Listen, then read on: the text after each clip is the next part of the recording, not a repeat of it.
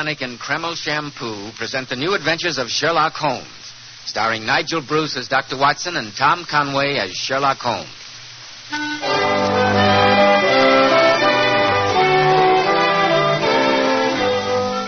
Well, once again, it's time to keep that weekly appointment with our good friend and host, Dr. Watson. Good evening, Mr. Bell. Draw up your chair and settle down. Thank you. That's it. All ready with tonight's new Sherlock Holmes adventure, Dr. Yes, Watson? Bill. And as I was going over my notes on the case, I came across this. I think it might interest you. Well, what is it? It looks like an ordinary piece of clay. It is clay, but I assure you it's very far from ordinary. This piece of dried earth enabled Sherlock Holmes to solve one of the most diabolical murders that we ever encountered. I call the case The Singular Affair of the Babbling Butler. I can hardly wait to hear the story. I'm sure that you'll wait long enough to have a word with our listeners now, won't you, Mr. Bell? Yes, Dr. Watson, but it won't take me a moment. In a recent poll, women picked the 10 best-dressed men in America. These men were all men at the top: statesmen, governors, movie stars, producers, and millionaires. And I know you'll be interested in hearing how a recent survey showed that Kreml Hair Tonic is preferred among America's top-flight executives and most successful men. But why shouldn't Kreml be? Kreml contains a special combination of hair grooming ingredients which is found in no other hair tonic. This is why Kreml gives a man's hair such a natural, well-groomed look, such a handsome, clean-cut appearance. Kreml also keeps hair neatly in place longer, with an attractive, healthy-looking luster. Yet it never leaves hair looking or feeling greasy, sticky, or dirty. After you apply Kreml, you can rub your hand over your hair, and your hair feels so delightfully clean. Notice how no greasy film comes off on your hand or on your hatband. Just use a little Kreml in the morning, and at night your hair looks as neatly groomed as when you combed it in the morning. Kreml, Kreml Hair Tonic. Now, Dr. Watson, how about the singular affair of the Babbling Butler? Well, that adventure began on a November evening many years ago. For 4 days, a dense yellow fog had virtually marooned Holmes and me in our Baker Street lodgings. The first day, the great man had spent in cross-indexing his huge book of references. The second and third had been patiently occupied upon a subject which he had recently made his hobby, the music of the Middle Ages. But when on the fourth day we still saw the heavy brown swirl drifting past us and condensing in oily drops upon the window panes, my old friend's active and impatient nature began to assert itself. He started to pace restlessly about our room in a fever of suppressed energy. Confound this fog. Oh, do stop pacing up and down, Holmes. No good getting angry with the weather. That's one problem even you can't do anything about. It isn't the weather, Watson. It's the infernal dullness of the London criminal these days. Come over here to the window. Oh, what is it, Holmes? Look out there. See how the figures loom up, are dimly seen, and then blend once more into the fog. What a night for a thief, for a murderer, Watson. He could roam London as a tiger does the jungle, unseen until he pounces. It's fortunate for this community that I'm not a criminal. Yes, it is indeed. Suppose that I were Brooks, or Woodhouse, or any of the 50 men who have good reason for taking my life. How long could I survive against my own pursuit? A summons, a bogus appointment, and all would be over. What a depressing thought. The only thing that depresses me is inactivity. Why doesn't something happen? Why doesn't someone come to me with a problem? It sounds as if your prayer's been answered. I hope so. See who it is, Watson, will you?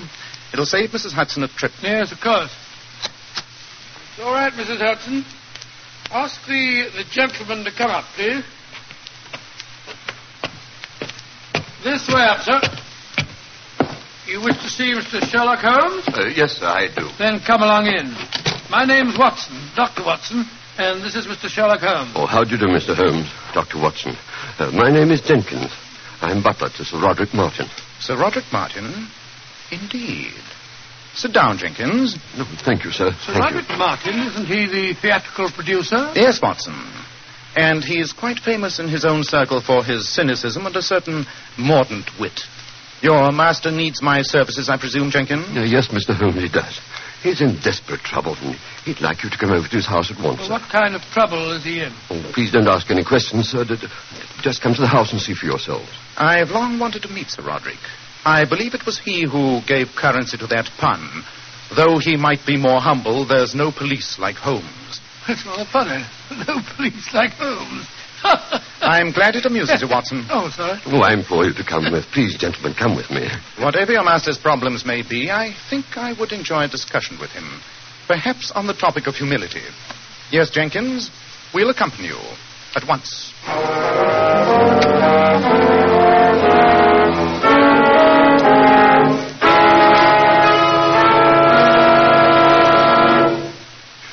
This is Mr. Sherlock Holmes and Dr. Watson, sir. How do you do, Sir Roderick? How do you do? Jenkins? Oh, how very odd. Now, why should Jenkins make such a meteoric exit? I presume, Sir Roderick, he wished to leave us alone. Indeed, what a singularly depressing thought. Well, so now that he's gone, you can talk quite freely. My dear Dr. Watson, I've been in the habit of talking freely ever since I had the pleasure of insulting my nurse at the age of 4. She was a peculiarly revolting female by the name of Pearl. After 44 years, I still can't think of a more inappropriate name for her. Sir Roderick, your childhood reminiscences are fascinating. But supposing we get down to business. Very well, Holmes. To what do I owe well, for lack of a better word, the pleasure of this visit? Your butler came to fetch us. He said that you were in desperate trouble and needed our help. Jenkins told you that. I can only assume that he stole more than his usual quota of brandy today.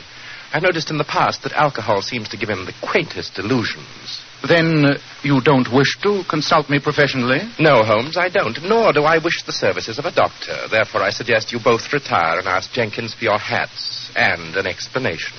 Good evening, gentlemen. It's one of his stupid jokes, Holmes. The bounder's trying to make a fool of you. I think not, Watson. It'd be a singularly pointless joke, and far below his standard. No, I believe there's some other game afoot. Though Sir Roderick dismissed us somewhat unceremoniously, I think we may still be reasonably certain of a welcome in the servants' quarters. You're going to talk to the butler? Yes, Watson. I'm certain he's neither been drinking nor suffering from delusions. I'm convinced that the man is in mortal terror of his life.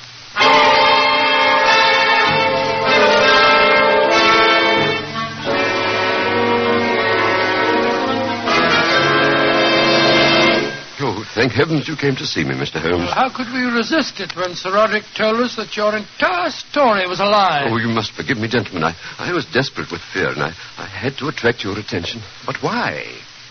You've accomplished your purpose now. You've thoroughly roused my curiosity. But I repeat, why? Because I'm in terror of my life, sir. Someone's trying to murder me, sir. What reason have you for saying that, Jenkins? Last night an attempt was made to kill me. Oh? Please describe the circumstances. Well, sir, I was carrying a keg of wine down into the cellar. It slipped from my arms and hit the stairs, and then the stairs collapsed. When I examined them, I found that they'd been sawed almost through. I assume that you're the only member of the household who ever visits the wine cellar? Yes, sir, yes, sir. That was a deliberate trap to break my neck. Oh, if I'd stepped down, it would have been the end of me. Oh, Mr. Holmes, I'm only a servant. I couldn't pay you much, Now, but... my dear Jenkins, I assure you that Mr. Holmes is as interested in preventing the murder of a servant as he is in saving the life of a prime minister. Jenkins, have you any idea who might want to kill you? There's only one person on earth with a motive for killing me, sir, and that's my master. Sir Roderick Martin. Oh, come, my dear man. You're surely mistaken. What reason do you have for suspecting him? Oh, it's this way, Mr. Holmes. A year ago, a certain lady killed herself when Sir Roderick jilted her. Good gracious. Well, the affair was all hushed up, and nobody knew Sir Roderick was even involved. But her brother swore to avenge her death. That brother is a very close friend of Sir Roderick's, but has never suspected him. Complicated situation, eh, Holmes? Yes, Watson. I take it, Jenkins, you are the only person who knows that your master was guilty? Yes, sir. Yes, sir. And if I were dead, his secret would be safe. No, Mr. Holmes, please, what can I do? I know he's planning my death. You've got to save me, sir. Jenkins, my advice is this. Write a full statement of the circumstances in this case. Sign and seal it and hand it over to me for safekeeping. Inform your master that if anything happens to you, I shall make public the contents of the statement. That's a very good idea, Holmes. I'll do that, sir. I'll do that. I'll bring it to you in the morning. Splendid. Come on, Watson. Oh, by the way, Jenkins, what's the name of your doctor? Doctor, sir, I never said... You never said what? Oh, yeah, doctor, yes, sir, yes, sir. Dr. David Stanley in Wimpole Street. Dr. David Stanley. I see. Well, good night, Jenkins. We shall expect you in the morning.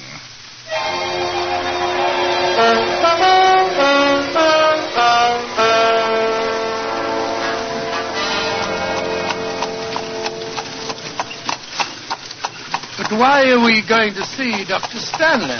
Firstly, because I want his physician's opinion as to whether Jenkins might be suffering from hysterical delusions. Well, as a doctor myself, I say that's more than likely.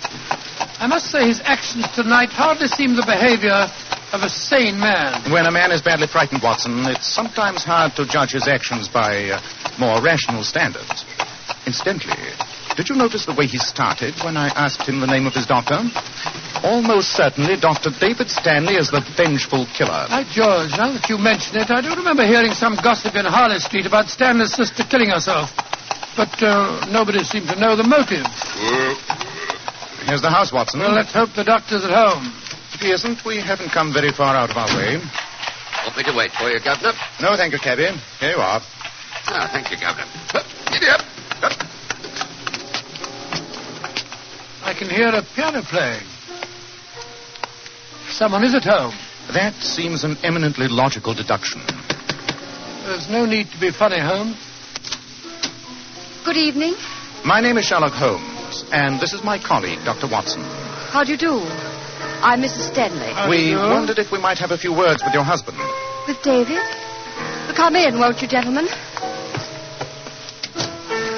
Mr. Holmes, you're a detective, aren't you? Yes, Mrs. Stanley. I hope you haven't come here to talk to David about his sister's death. Not directly, madam. Though my mission is not unconnected with that tragedy. Then I can't let you see. Well, really, Mrs. Stanley, my friend only wishes No, gentlemen. For the sake of his sanity, I daren't let you talk to him. Ever since his sister died, he's been like a soul tormented. Spends most of his time in there playing those frightening compositions of his on the piano. I can't let him be subjected to any more questioning about his sister. Even I daren't mention her. Sylvia, I heard voices. Who are these gentlemen? It's Mr. Sherlock Holmes and Dr. Watson, dear. How do you do, Dr. Stanley? I hope we're not intruding, sir. The great Sherlock Holmes and his friend Dr. Watson intruding? Well, of course not. I'm flattered. Come in, gentlemen. Please don't say anything about his sister's death. Don't worry, Mrs. Stanley. We won't. No, of course not. Holmes, I believe you're something of a musician. I'd like your opinion of this. David, dear, they haven't come here to listen to music. I don't care what they came here for. This is what they're going to hear.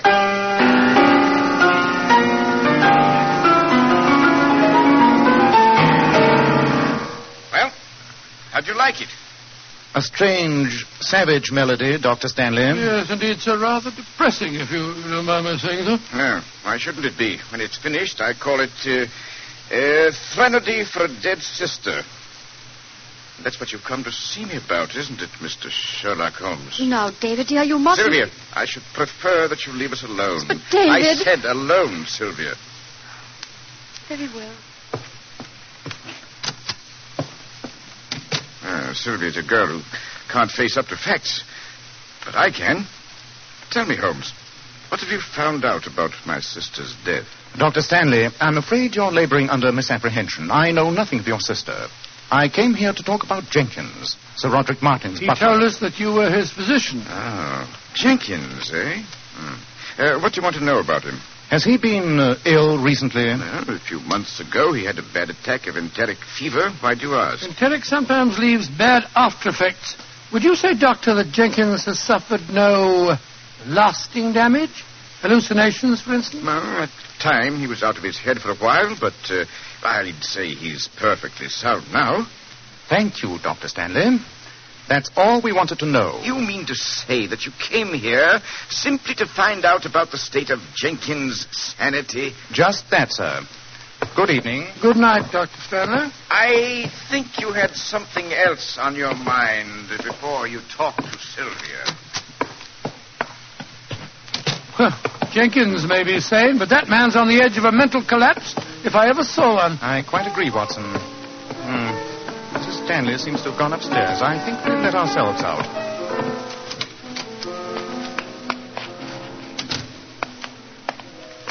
Well, Holmes, that was rather a fruitless trip. We didn't learn much there, except that Jenkins is compos mentis. I disagree, old chap. We learned a great deal more than that. Tomorrow morning I shall lose no time in calling on Sir Roderick again. That horrible fellow? For heaven's sake, why? Because he's the focal point in a grim tragedy. Inevitably, either he will kill Jenkins, or Dr. Stanley will kill him.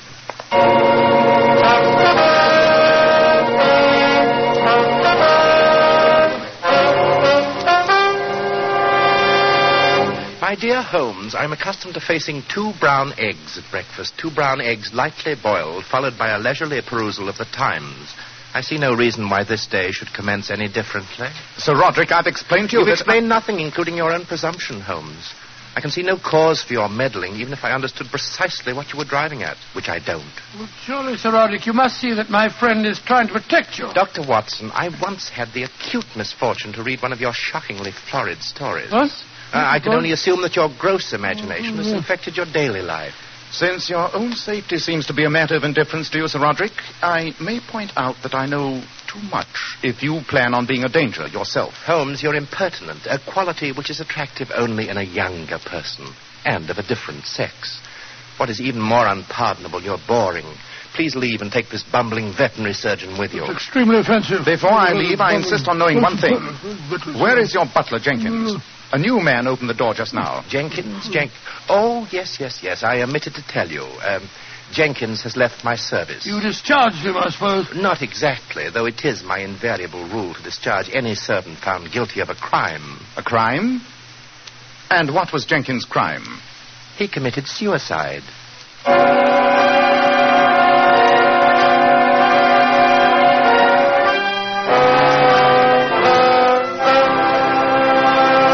In just a moment, we shall hear more about this ironic crime of suicide. But first, men, nice-looking, attractive hair means so much to a man's appearance. And one of the first requisites of handsome, healthy-looking hair is a hygienic scalp. So start at once. Take better care of the hair you've got. Change to Kreml Hair Tonic. No other hair tonic keeps the hair more neatly in place without looking or feeling greasy. But men, Kreml does lots more than keep hair looking handsome. Its light oils have a fine lubricating effect on a dry scalp. At the same time, it removes itchy, loose dandruff. Notice how alive, how invigorated your scalp feels. And men, you like to massage Kreml on your scalp because it's such a clean hair tonic. Never feels greasy or sticky. And if your hair is so dry that it breaks and falls when you comb it, Kreml actually helps condition the hair, in that it makes it feel softer, more pliable, and look as if it had some body to it. So men, for handsome groomed hair and a more hygienic scalp, use Kreml daily. Buy a bottle of Kreml at any drugstore. Ask for an application at your barber's. Kreml, Kreml Hair Tonic. That famous modern hair tonic preferred among America's most successful men.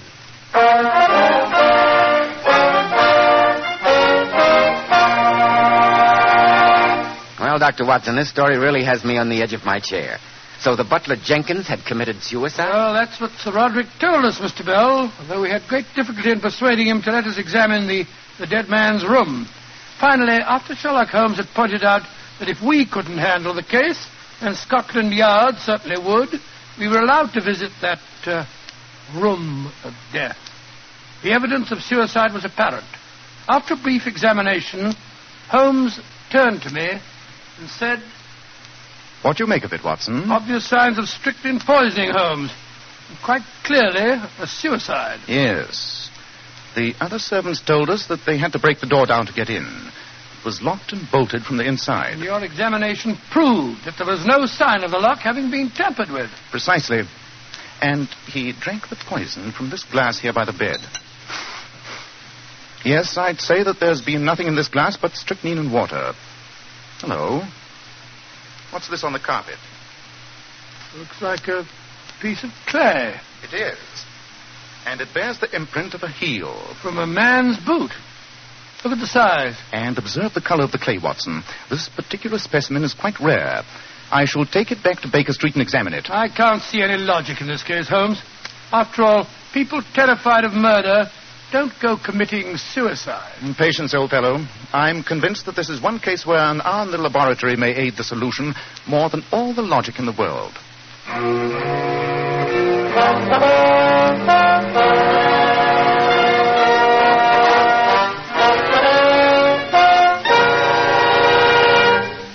Well, Holmes, what do your tests with a microscope tell you? First of all, that the glass contained nothing but strychnine and water. And nobody could drink that without knowing it. That proves that it was suicide. Not necessarily, Watson. I've also tested the clay. In addition to being a very rare clay, it's oddly impregnated with certain acids and chemicals. Exactly as it might be if a doctor picked it up on his heel outside his house and later went into his laboratory. A doctor? That would explain the poison. Exactly. Jenkins was under his doctor's care.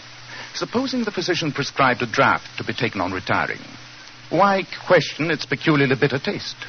Jenkins was a frightened man. Undoubtedly, he bolted and locked his door last night and then, trustingly, drank the fatal poison. All of which points to Dr. Stanley. Quite. But I don't understand it. He had a motive for murdering Sir Roderick, and Sir Roderick had a motive for murdering Jenkins. But all the evidence points to the fact that Dr. Stanley murdered Jenkins. It doesn't make any sense. But it does, Watson. Precise, accurate, and terrifying sense. We must return to Sir Roderick's house at once. There's not a moment to be lost.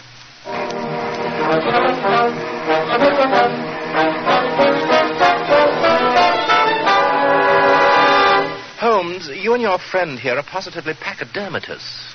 Twice I've told you to mind your own business, and yet you come back for more insults.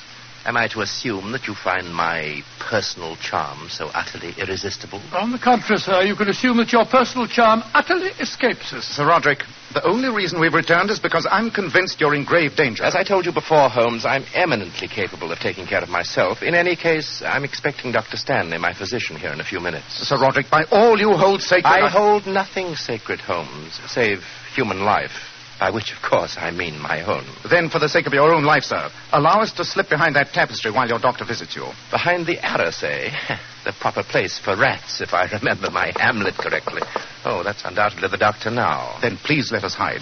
You won't regret it, I promise you. Very well, you may hide. Scurry away. Come on, Watson. Right, you're home. Come in. Roderick, I had to see you. Yes, so it would appear.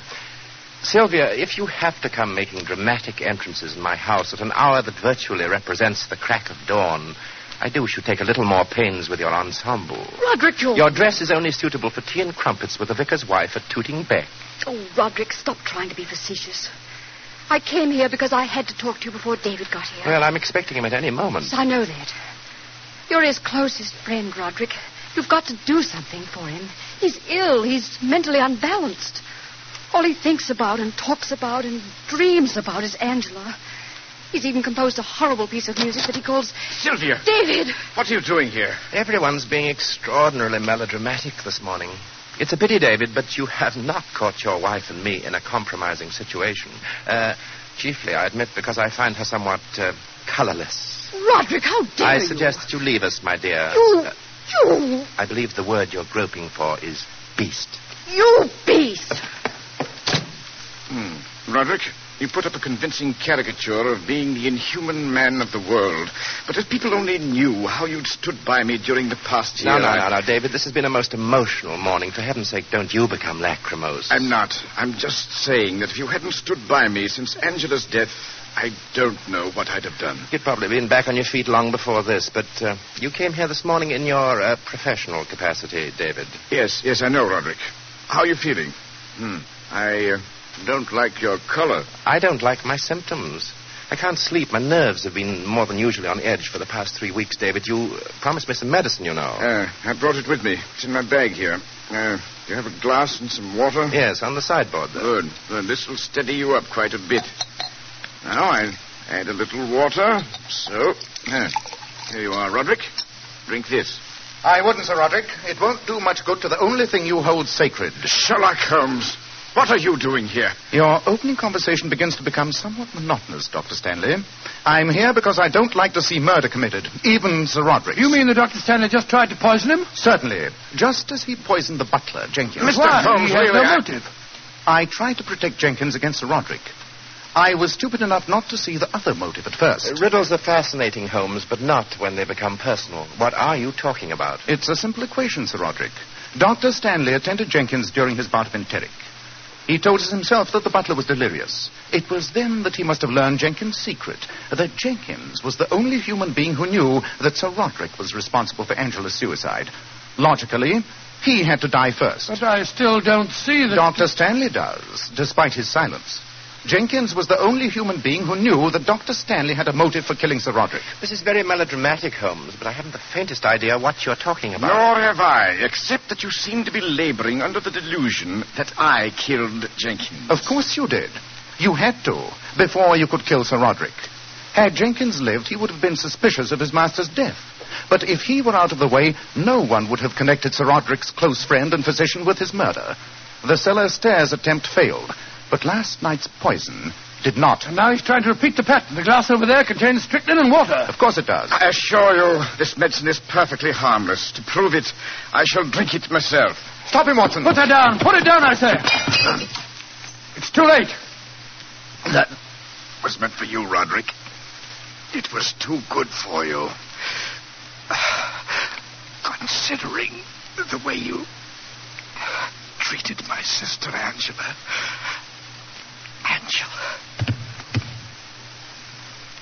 He's dead, Holmes.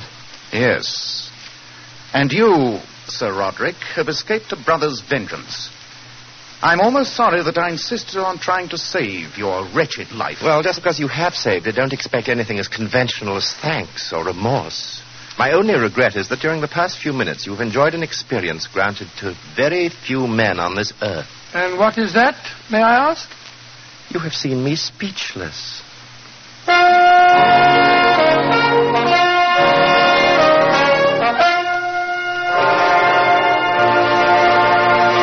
In just a moment, Dr. Watson will be back to tell us about next week's story. Ladies, here's some very important beauty advice from some of the world's most divinely beautiful women, Powers models. Girls who are famous for their shining, bright, lustrous hair. Powers models wash their hair with Kreml shampoo. This amazingly beautifying shampoo has been especially developed to actually glamour bathe each tiny strand of hair so that it fairly radiates natural, dazzling highlights. Kreml shampoo leaves the hair simply abundant with natural glossy luster. And what's more, your hair stays this way for days. And doesn't Kreml shampoo do a wonderful cleaning job on your scalp? Removes all loose dandruff as well as the dirt. Yes, and it's wonderful to soften dry, brittle ends. Kreml shampoo leaves your hair so much softer, silkier, with a satin smoothness. Your hair holds a wave better, too.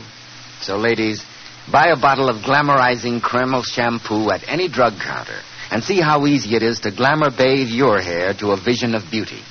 How easy it is now to have naturally lustrous, glossy hair.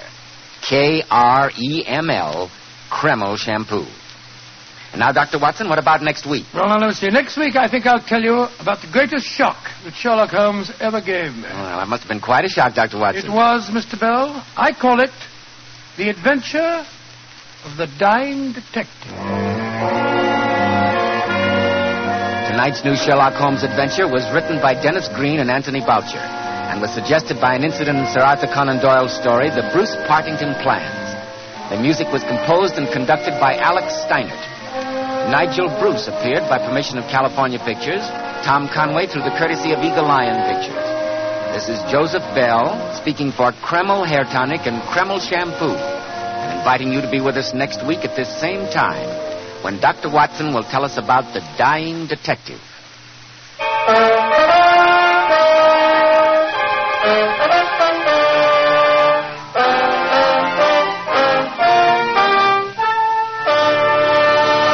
This is ABC, the American Broadcasting Company.